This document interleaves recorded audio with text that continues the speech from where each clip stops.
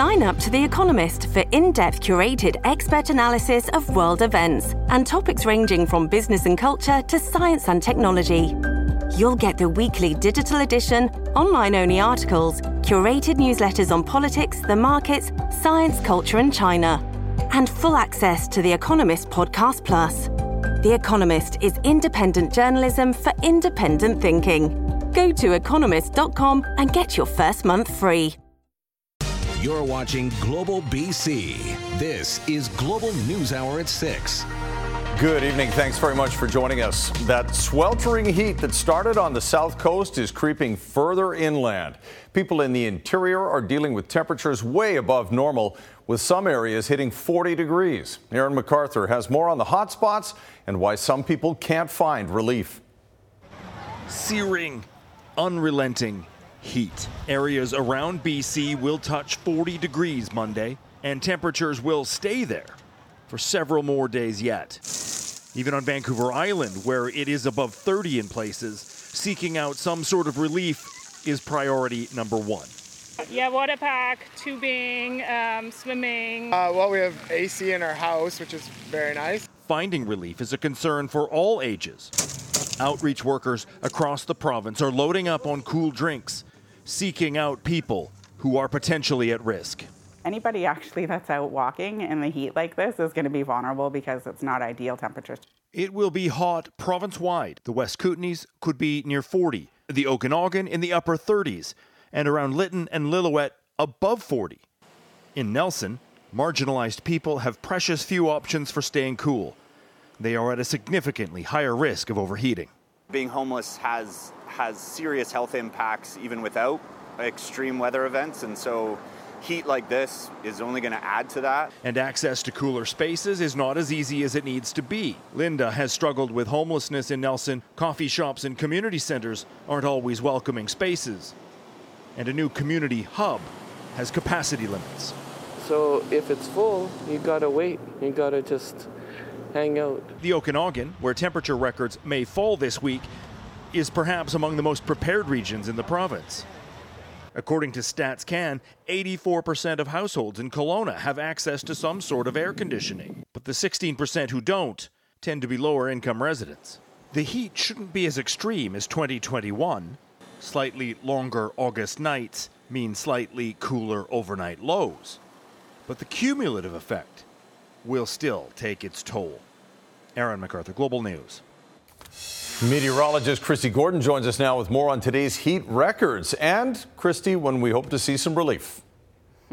Little while still, Chris. So today's the second day that we've broke record daily highs. Today we broke 11 of them. Here are the top ones, showing Trail leading the charge at 39.8 degrees, breaking a record from 1994. Cache Creek 39.2, Pemberton 39.1, and Kelowna 37.8. But the hotspot across Canada today was in Lytton, reaching 40.4 degrees, and they've got 2 more days of this on the way. More drastic change will happen on Friday with a drop in temperature, not only for those of you in the interior, but along the coast as well.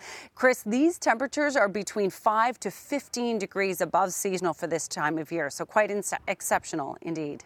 No doubt it is. Okay, we'll check in with you a little bit later. And of course, seniors are most at risk in this heat. The 2021 heat dome proved that. It led to hundreds of heat-related deaths, and many of them were elderly people who lived alone. Grace Key has more on the work being done to protect them this time and how you can help. Let's open it up. Rick Fitzgerald has picked up a cool kit and fan at the Gordon Neighborhood House, a nonprofit in Vancouver's West End.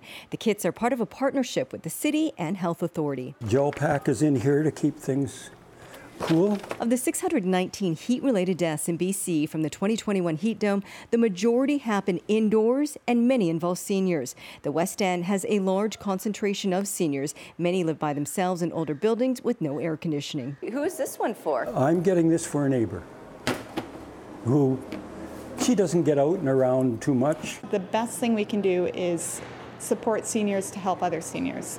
So we've trained seniors in our community to have the knowledge and resources to do heat checks with their own colleagues and friends. So they look after each other, and along the way they build up their own knowledge of what to look for. That helps keep them safe too. People thought many seniors who died during the heat dome hadn't been checked on, but BC Senior Advocate says that's not the case. People underestimated the heat, adding a cohesive provincial strategy is needed to evacuate some from their homes. It's just going to be too hot for them in that apartment. We can't cool it down sufficiently.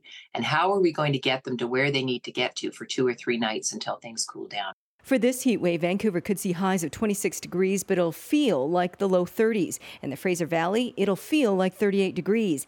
Nighttime temperatures are expected to be in the upper teens. Generally speaking, when the temperatures stay warmer than the mid to upper teens, there's not a very long period of time for a home to be able to cool off in the overnight hours. Thereby, your exposure to temperatures in the overnight remain elevated. This one intrigues most people. As a visual reminder, the cool kits come with a thermometer. For those with a greater risk of heat illness, temperatures above 26 degrees may be unsafe for extended times, and above 31 degrees should be brief. Grace Key, Global News. Well, with temperatures climbing to those record levels, advocates say the BC government needs to put rules in place so renters can keep cool, including preserving their right to air conditioning. Richard Zussman has more. There are luxuries in this weather, a fan mixed with an air conditioner and a helpful community. Most importantly is communicating neighbor to neighbor. This heat making apartments quickly both uncomfortable and potentially even dangerous. Right now, municipalities require landlords to keep a minimum temperature for renters in the winter. But Emily Rogers from Victoria's Together Against Poverty Society says those laws don't include a heat cap during the summer. We know that in 2021, 619 people died because of extreme heat. We know that extreme heat is the #1 cause of weather-related death in Canada, and currently we have nothing in our residential tenancy laws that protects tenants from this danger. The province is considering changes, but is also accounting for the impact on landlords, especially in this housing market. Not making the burden so onerous that people decide, hey, either I'm going to sell my building or I'm going to tear it down and redevelop. Even if you have a thermostat or a thermometer in your home, knowing when hot is too hot is the challenge. That's why advocates are calling on the province to set a bare standard for when it comes to heat. I would like us to come up with, this is the ambient temperature of a room over which it is unsafe for somebody, and they need to be removed or the temperature has to be brought down. Advice is over 31 degrees is too hot indoors, but that's a recommendation, not a law. Currently, landlords have the power to ban renters from installing air conditioners, something tenant advocates say the province needs to act on. One of the things that implementing a right to cooling would do is make terms like that unenforceable. So even if they were written in a tenancy agreement, a landlord would not be able to legally enforce it against a tenant. Any changes will be too late to help this summer, but the province intends to act before another full summer of heat. Richard Zussman, Global News, Victoria. As expected, the death toll from the Maui fire is climbing, now at 99 people, making it the deadliest wildfire in modern U.S. history. Damage is estimated at close to $6 billion. Nitu Garcha is in Maui with the latest, including the grassroots effort trying to get much-needed aid to those who are suffering. Nitu. Access to Lahaina by road has been largely limited to emergency operations and residents. Even some vehicles filled with donated food and supplies have been restricted. We're hearing one of the biggest needs right now is prescription medication and water. So volunteers like this group behind me are finding other ways in. Friend's wife remains was found in the house. So that's it's pretty sad too. So. Volunteer Kimo Burley says everyone living on Maui is impacted by the devastating wildfires, and this group is finding ways to get aid where it's needed. We'd much rather be driving this over there, but if we're not permitted to take that highway into Lahaina, then this is the only other option other than maybe by plane or helicopter. We need water. Did anybody know if we got medicine? A human chain of volunteers has been loading up private boats with specific supplies requested by locals in Lahaina, making multiple trips a day. Our drone captured this footage on Sunday of Lahaina with buildings, vehicles, and houses leveled. It's home to heartbreak. We are so devastated. A lot of my family members have lost their homes. Also, we've had them die in the fire. So all we need here in Lahaina is prayers and any kind of monetary. Everybody lost their jobs. We love you all. God bless. First time we came up here, I was in tears, thinking, like, it looks like a war zone. We brought baby formula. And this woman ran up and hugged one of our colleagues, crying, thank you, because my baby, I didn't have any food. That made all the difference.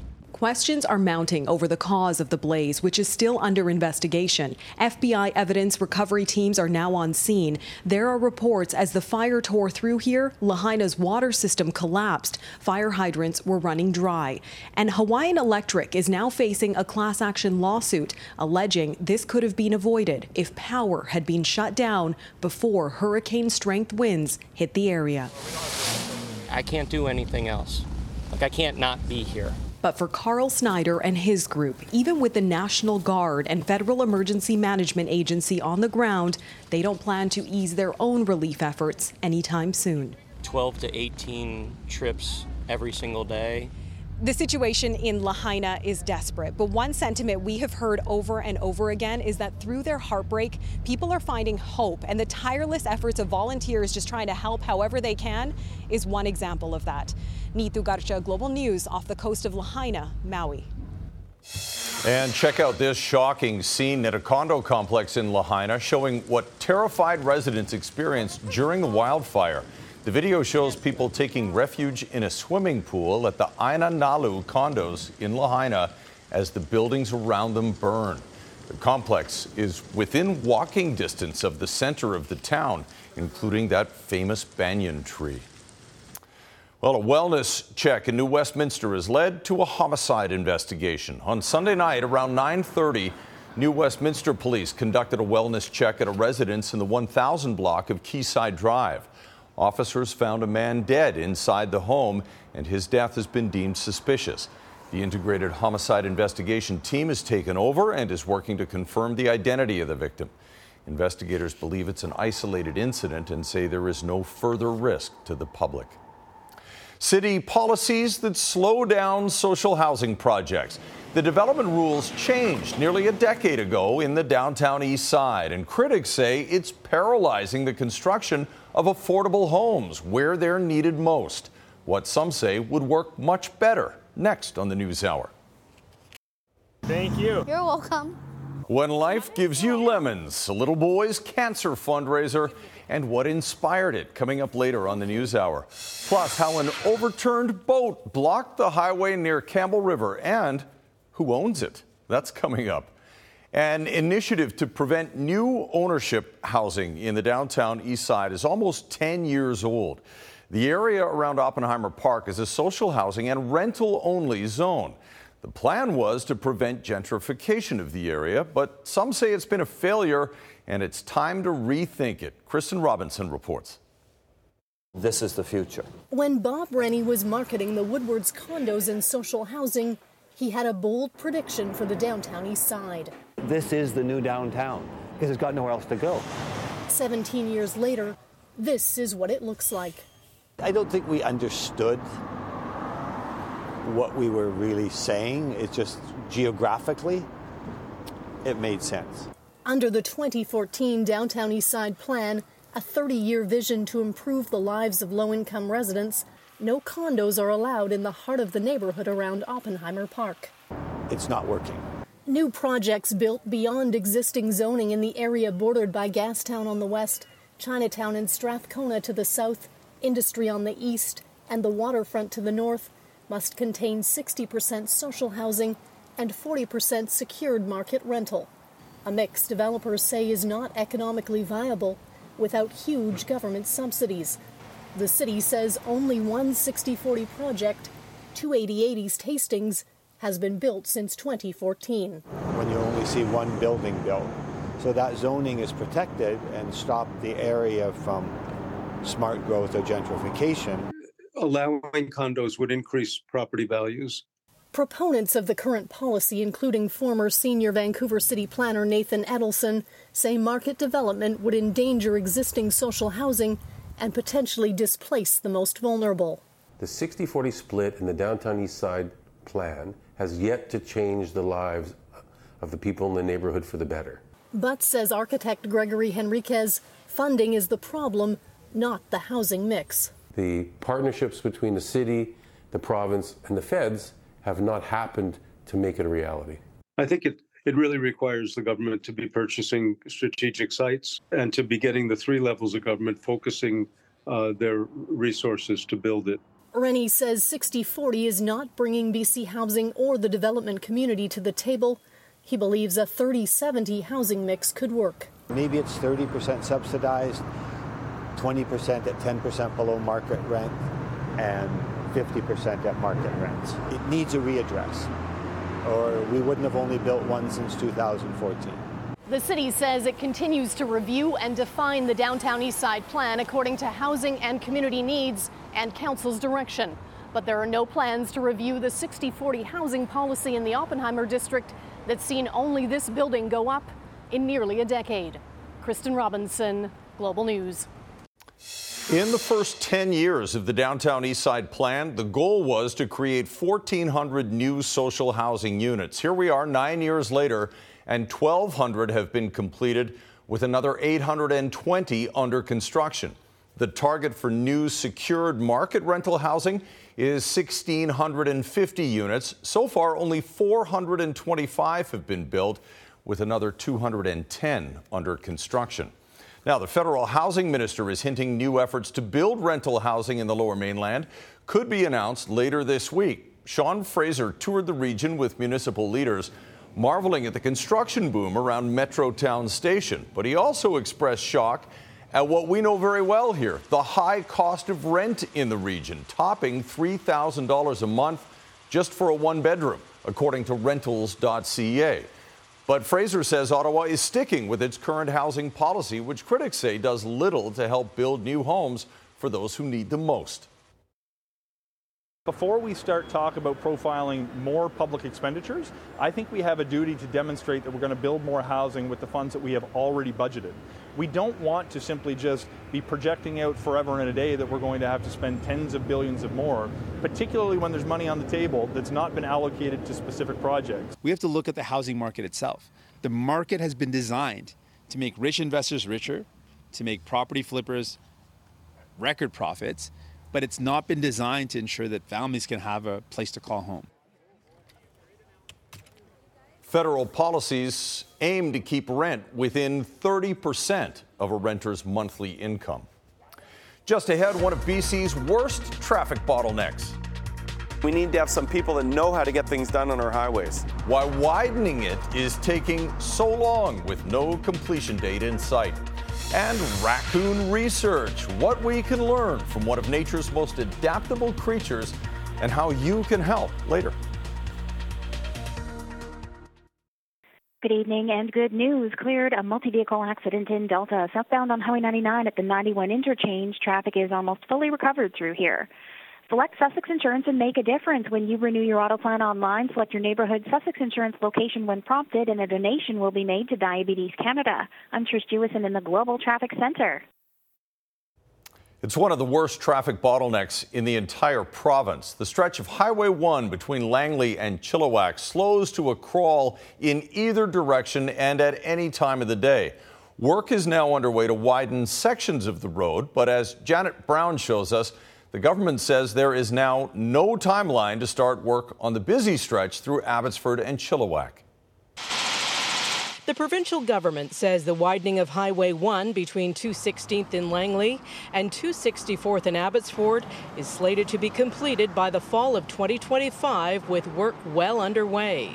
As for a construction timeline east of 264th, that is still up in the air, with the atmospheric river and resulting flood in the Sumas Prairie in 2021 apparently complicating planning for the project. It's impacted the entire project from all the way from Chilliwack. We're still working on the timing And, we want it done as quickly as possible. Meantime, the opposition says the highway should be 6-laned all the way to Chilliwack as soon as possible. If we don't get government that understands that you got to build for the future, we're never going to get these projects done, and that's what frustrates me. Local chambers of commerce say the highway should have been widened years ago. At this point in time, we don't have any answers on what the timeline will look like for the completion of highway widening from Mount Lehman right here in Abbotsford through to Highway 11.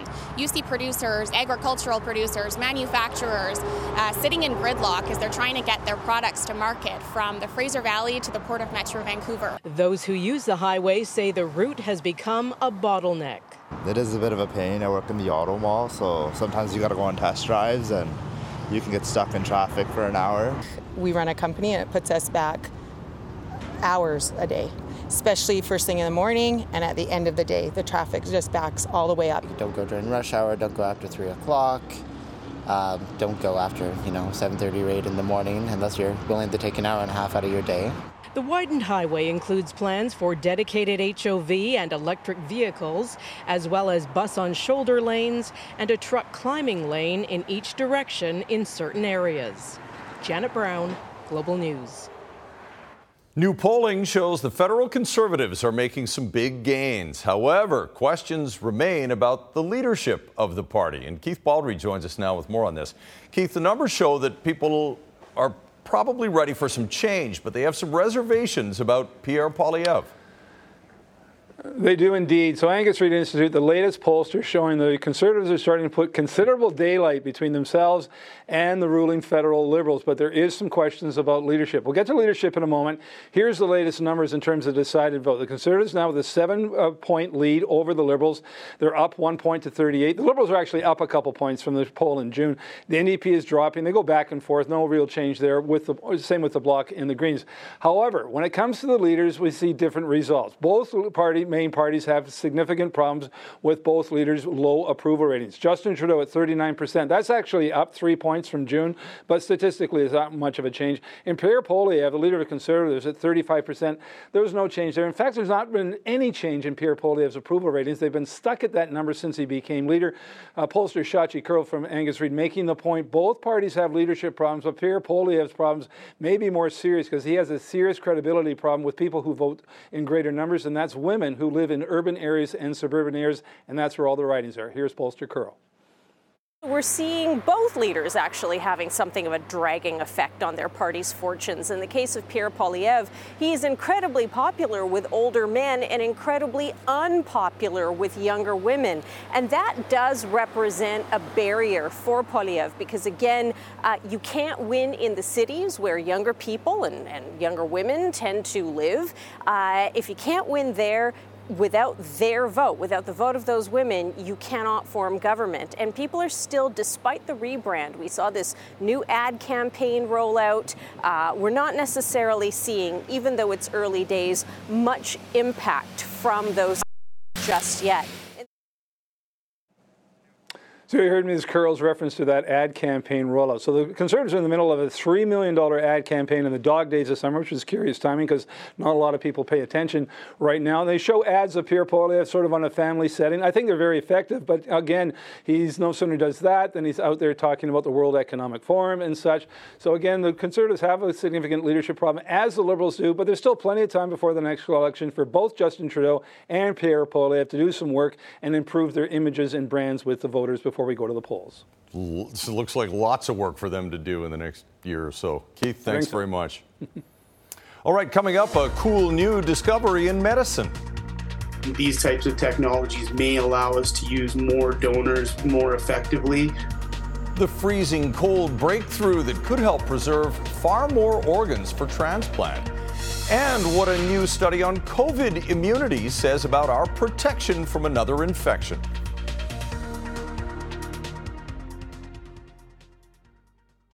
This episode is brought to you by La Quinta by Wyndham.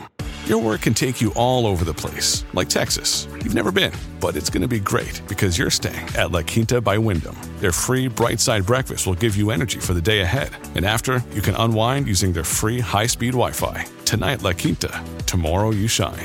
Book your stay today at LQ.com. Evernorth Health Services, we believe costs shouldn't get in the way of life-changing care, and we're doing everything in our power to make it possible. Behavioral health solutions that also keep your projections at their best? It's possible. Pharmacy benefits that benefit your bottom line? It's possible.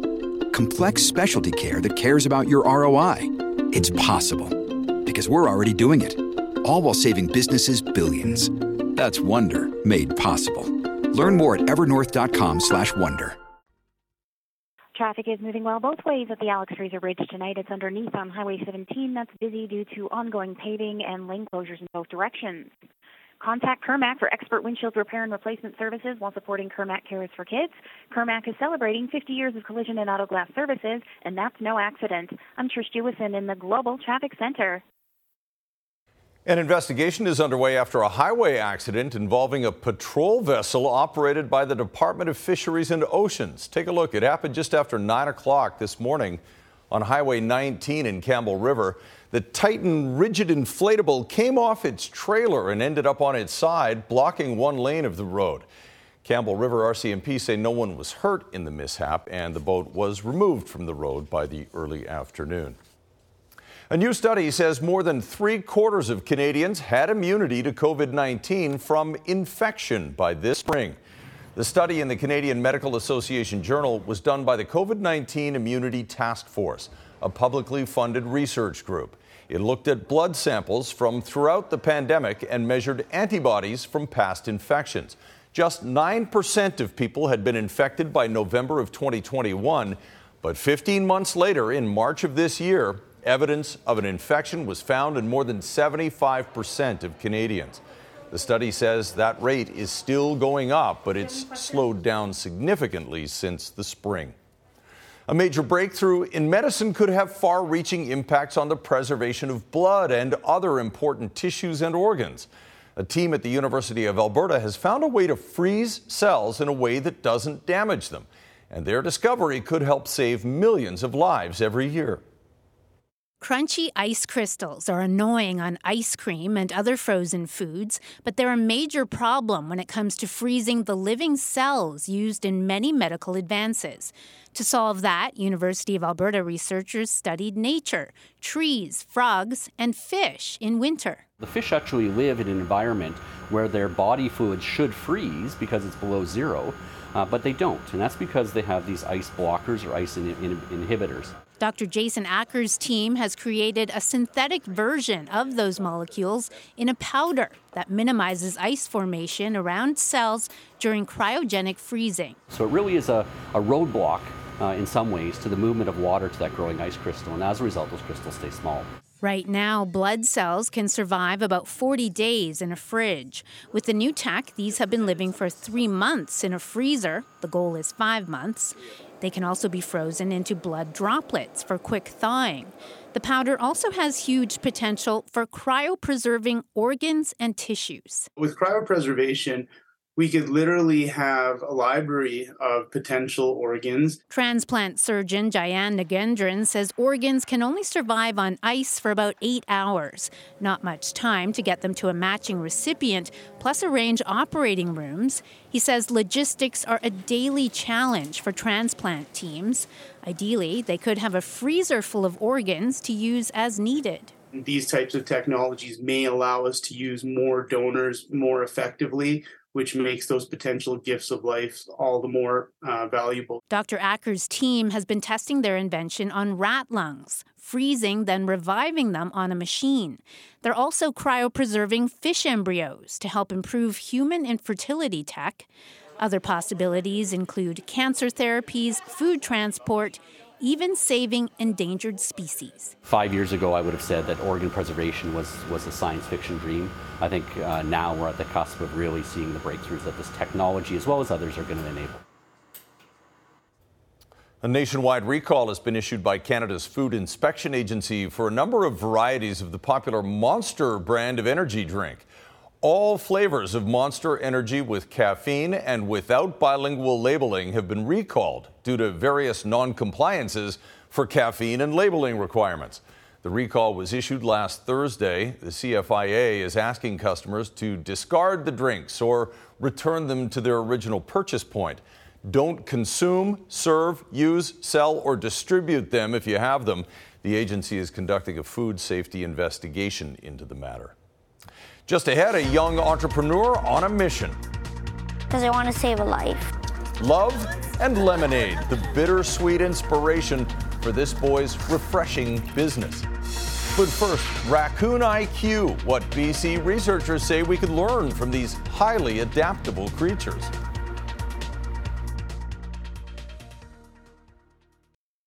A lot of people looking to cool off right now, but rescue crews on the North Shore are sounding the alarm. After a rescue there this afternoon, crews from the District of North Vancouver were called to rescue a young man who injured himself cliff diving in the Twin Falls area of Lynn Canyon. That area, of course, is popular on hot summer days, but it's also the scene of repeated rescues when cliff divers get into trouble.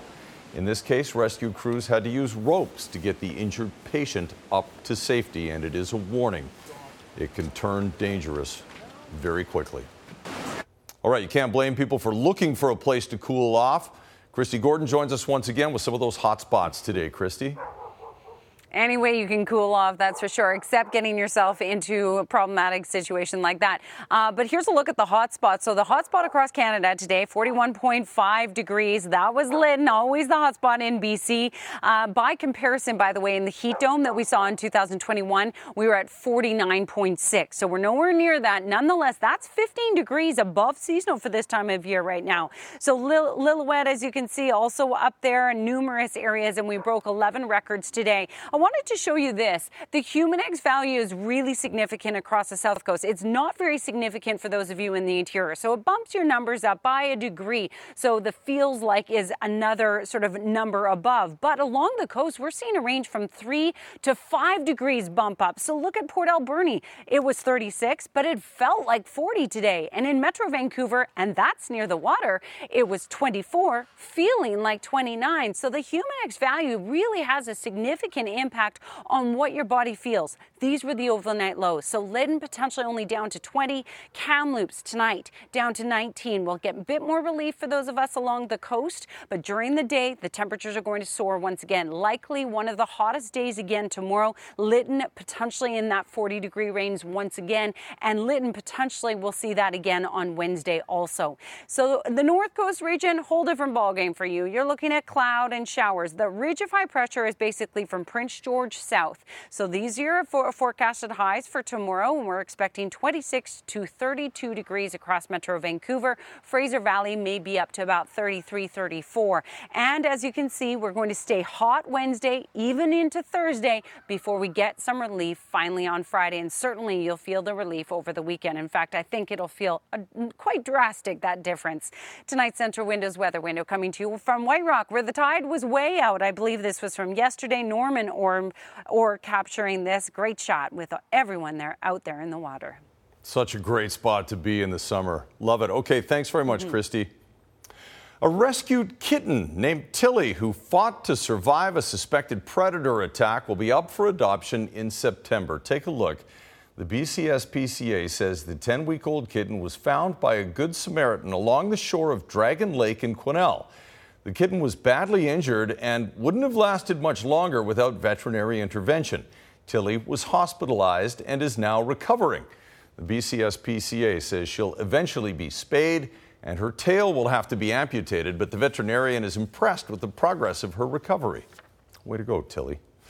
All right, raccoons are well-known bandits of the night, thriving in urban environments, unlike almost any other animal. Scientists at UBC are now trying to understand how raccoons have become so successful coexisting around humans. And as Krista Dow reports, they're asking for your help in this scientific endeavor. There is a raccoon swimming in our pool.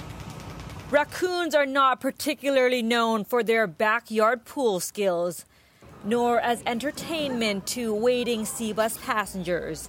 In Metro Vancouver, these mass bandits are more commonly known for being a nuisance, in many cases using the cover of darkness to lurk in backyards and rummage through your garbage. They are pretty smart, and they outsmart us quite a bit. Researchers say trash pandas are known to be adaptable to their surroundings. It's dinner time. But just how adaptable is unknown and understudied. Scientists at UBC are looking to test raccoons' IQ when it comes to their cognitive abilities, such as memory, learning, self-control, and behavior. If they're doing well at one task, then they're going to do well in another. And you can think of this, and they have to use sort of multiple what we call cognitive domains in order to do different tasks. This contraption, one of 5 tasks used to test a different part of the critter's brain. When a raccoon approaches this tube, sort of their automatic response is to reach for the food that's in the bottom. Griebling says to fully study them properly, they need about 24 Vancouverites to volunteer their backyard. Raccoons are sedated, microchipped, given food and water, and then released. Motion-activated infrared cameras will capture their problem-solving skills. And we can follow their performance as they interact with these different cognitive tasks. I think it's really important to get a better understanding of some of these behaviors that we might not necessarily like, but are just natural behaviors for the raccoons. So love them or hate them, experts say the more we know, the better we can minimize conflict with these urban scavengers and better coexist. This is insane. Krista Dow, Global News.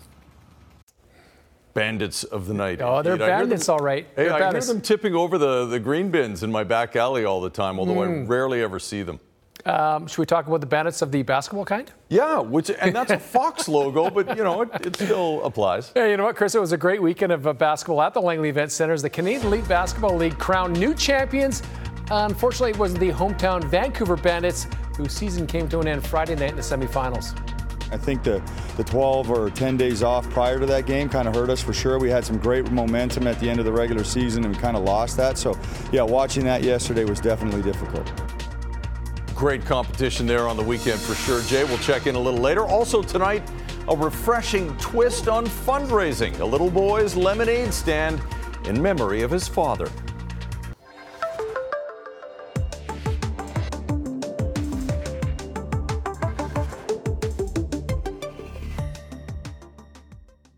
Hey, it's Ryan Reynolds, and I'm here with Keith, co-star of my upcoming film, If, only in theaters May 17th. Do you want to tell people the big news? All right, I'll do it. Sign up now and you'll get unlimited for $15 a month and 6 months of Paramount Plus Essential Plan on us. MintMobile.com/switch. Upfront payment of $45 equivalent to $15 per month. Unlimited over 40 gigabytes per month. Face lower speeds. Videos at 480p. Active Mint customers by 531.24 get 6 months of Paramount Plus Essential Plan. Auto renews after 6 months. Offer ends May 31st, 2024. Separate Paramount Plus registration required. Terms and conditions apply if rated PG. Just back from vacation. Welcome back. Thank you very much. Good to be here. Actually had the golf clubs out, Chris was saying. Yes, and some great golfers coming to town in the next little while. Some very good. Look at us with the segues. Thanks, Chris. Evening, everybody. Yes, next week the world's best female golfers will be out at Shaughnessy for the CPKC Canadian Open.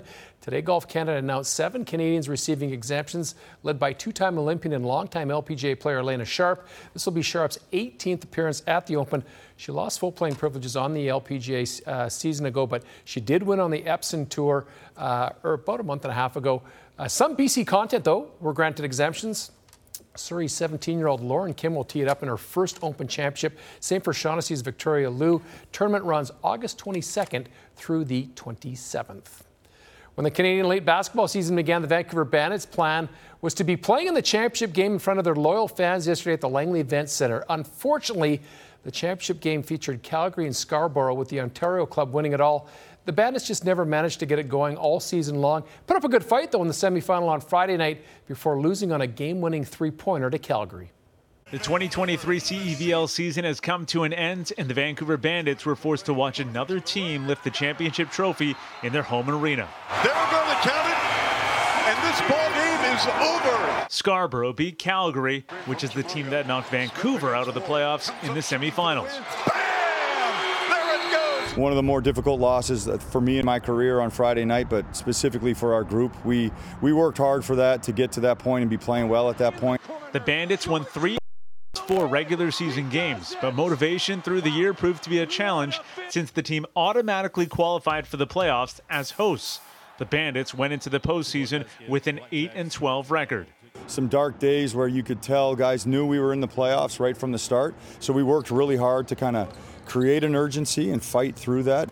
Another challenge to their season was losing marquee player DJ Stewart, a 21-year-old point guard who played at Duke. he left the Bandits to join the NBA Summer League and is now signing a training camp deal with the Boston Celtics. We brought him in to be really a pillar of the organization, and he went off the Summer League and scored almost, I think, 36 points per game. So we have to still find those types of players, but also be cautious that, they may leave. Despite some struggles on the court, loyal fans did not leave, and the brand and business continues to see growth. We increased our attendance by about 1,000 people per game. We had 7 sellouts. Our school day game sold out again, welcomed 4,500 students from across the region who were unable to afford the basketball game. Our playoff game on Friday night sold out. It's all about the fan experience. It's all about the entertainment we can provide them with, turning those non-basketball fans into basketball fans. Eventually, the fan base will demand a championship. Through 5 seasons, the closest the Bandits have come to hoisting a trophy was in a shortened 2020 season when they lost in the final. The longer the fans wait, the hungrier they will get. I talked to a lot of our season ticket holders yesterday personally, thanked them all, and it was emotional because you could see how much the fans cared. And that's what makes it emotional, and that's what makes a great team great. Love the look of that CBL trophy, too. Brazilian soccer star Neymar is the latest footballer to head to Saudi Arabia. Paris Saint-Germain agreeing to a $98 million transfer with Al Hilal. Pending a medical, Neymar is agreeing to a 2-year contract worth upwards of $175 million. 31-year-old joining PSG back in 2017 from Barcelona for then a record transfer of $242 million. Just ridiculous amounts of money being thrown around in soccer these days. Week 1 of the Premier League concluding today. Manchester United at home to Wolverhampton. Wasn't quite the cakewalk that I think Man U supporters expected it to be. Didn't see our first goal until the 76th minute. Boy, you got to appreciate the build-up on this one, don't you? Raphael Varane nods home the exclamation point. Was the only goal of the match. United 1-0 victory over the Wolves. Wolverhampton had 23 shots, 6 on target, but it was quality finish by Varane for Manchester United. Zeke up the middle, into the end zone for the touchdown. Well, are you going to pick him in your fantasy pool now that Ezekiel Elliott has a new NFL team? He's going to join the New England Patriots on a 1-year deal. It's base salary of $3 million. He'll get a $1 million signing bonus with incentives. Zeke could make upwards of $6 million. He posted on social media, 1-5 all the way. He's going to wear jersey number 15. It's the same number he wore in college for Ohio State. Ezekiel Elliott, now a member of the New England Patriots. ATP Tour from today, Cincinnati Masters, 12th-seeded Felix Auger-Aliassime. Boy, he's been battling injuries all season long. He just hasn't been himself. 5-match losing skid for a Canadian. Last time he beat a top 50 ranked opponent was way back in March. Today he lost the opening set to Italy's Matteo Berrettini, but then he took the second set. Nice volley, super soft. Went on to take the set 6-2. Boy, it's been a long time coming since we've seen Auger-Aliassime play this well like he did today. He out-hit the Italian 25 winners to 13. He wins it in 3 sets, 4-6, 6-3, 6-2. So Felix Auger-Aliassime finally ends that long match losing skid. Digging the action green shirt there. You like that? Too. The little neon? Seahawks, yeah, little Seahawks color. All right, thanks very much, Jay. Up next, the lemonade stand inspired by love and how a young boy is serving it up so he can save lives.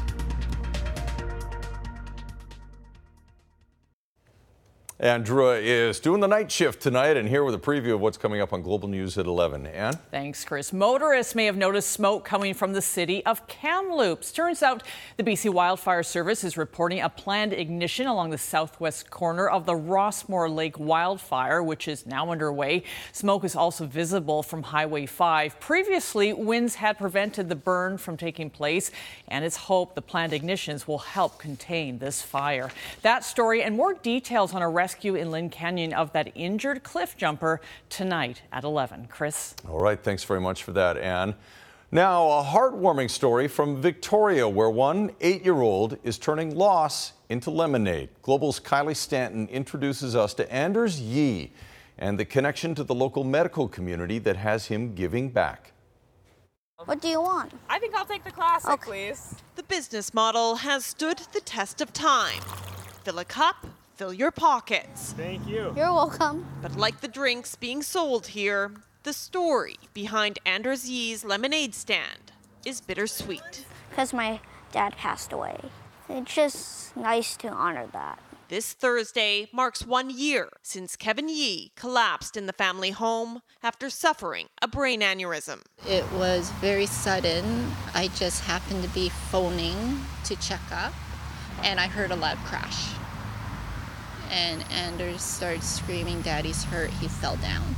The 55-year-old later died at Victoria's Royal Jubilee Hospital. His wife and son left to navigate the world without him. Yeah, lots of memories. He has such a giving nature, which has been passed on to my son. You also want some ice? So it was no surprise when back in March, Anders first suggested setting up a lemonade stand, hoping to raise some money. I said, why do you want to donate?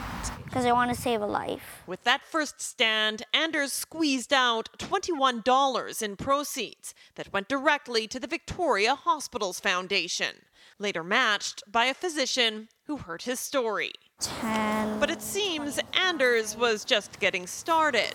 45. This has definitely created a ripple effect, and people are talking about young Anders and just what he's doing and the power of philanthropy for our hospitals. Hi, Nelson. And as the donations pour in, the total climbs to a whopping $900.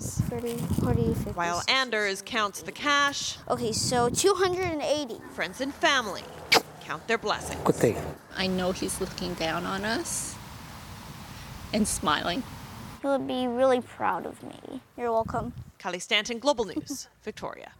Whew. Oh, Anders, congratulations. Go ahead, let the emotion out. That's fantastic. Oh, man. Hard to hold it together after that. Well done, young man. Well done. So sweet, Anders, and continued good luck along the way. All right, last word on weather before we go here, Christy. Sure, I'll try and get it out here. So it's going to be hot. We've got heat warning, as you well know. We've got 2 more days of extreme heat, especially in the interior. We're talking about 40 degrees in the Lytton area. Overnight lows in that area down to 20. We'll see relief finally on Friday. Way to go, Anders. Yeah. Awesome. Okay, thanks very much, Christy. Thanks for watching, everyone. We'll see you back here again tomorrow.